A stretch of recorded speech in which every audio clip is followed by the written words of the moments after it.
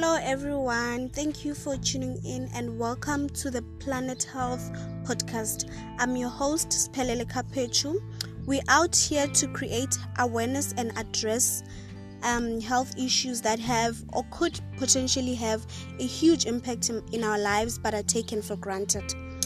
In our present day, we are faced with an increasing number of people who are suffering from non-communicable diseases, commonly known as NCDs. These could be defined as non-infectious chronic health conditions that cannot spread from person to person.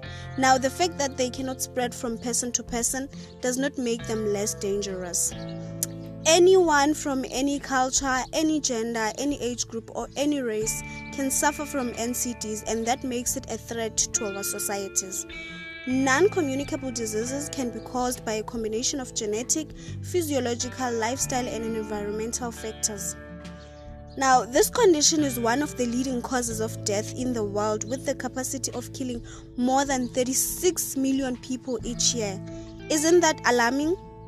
If we don't take action now, we might lose more people, even our loved ones. Authors like Mike Rayner and Juliana Williams have observed that NCDs are mostly prevalent and dominant in developing countries and areas. This is due to the background history of poverty and underdevelopment of those areas. Hence, it is also prevalent in the Eastern Cape province of South Africa. All I can say is that history always prevails, right?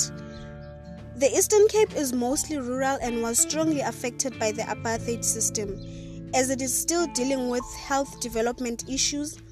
Most of its village citizens know nothing or little about healthy eating and healthy living, and also in some cases they survive with what they have. They are also not exposed to information about NCDs, hence they take it for granted. According to you, do you think it is wise to give other health issues less recognition and attention than other health issues?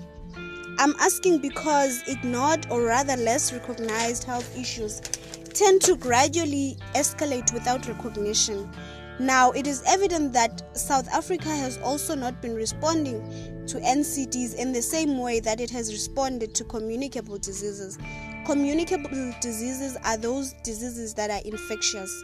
Now, NCDs may be non-infectious, but that does not make them less dangerous, as I have said, than communicable diseases. It is our duty to create more awareness about non-communicable diseases, and we should also treat them with equal recognition as communicable diseases, because their effect might not even be the same.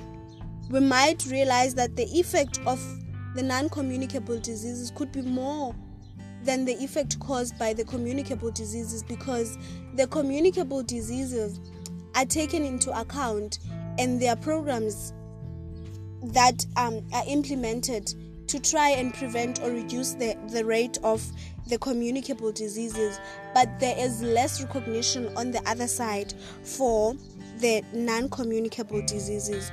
Living a healthy lifestyle can also help to decrease the increasing numbers and the increasing rates of people with the NCDs. Now, you don't have to go to the market to buy veggies and fruits if you can't afford. You can start your own small garden in your own backyard. People of the Eastern Cape, you have land, Bandase. Utilize it. If you're already suffering from one of these conditions, just stick to your medication and practice healthy living. It really doesn't have to end with your funeral. Now, as much as we all don't know how long we are going to live, it is still our responsibility to improve our life expectancy. And thank you so much for tuning in to our podcast, and I hope that you listen again on the following week on our second episode. From me to you, it's love and appreciation as always, and thank you so much till we meet again.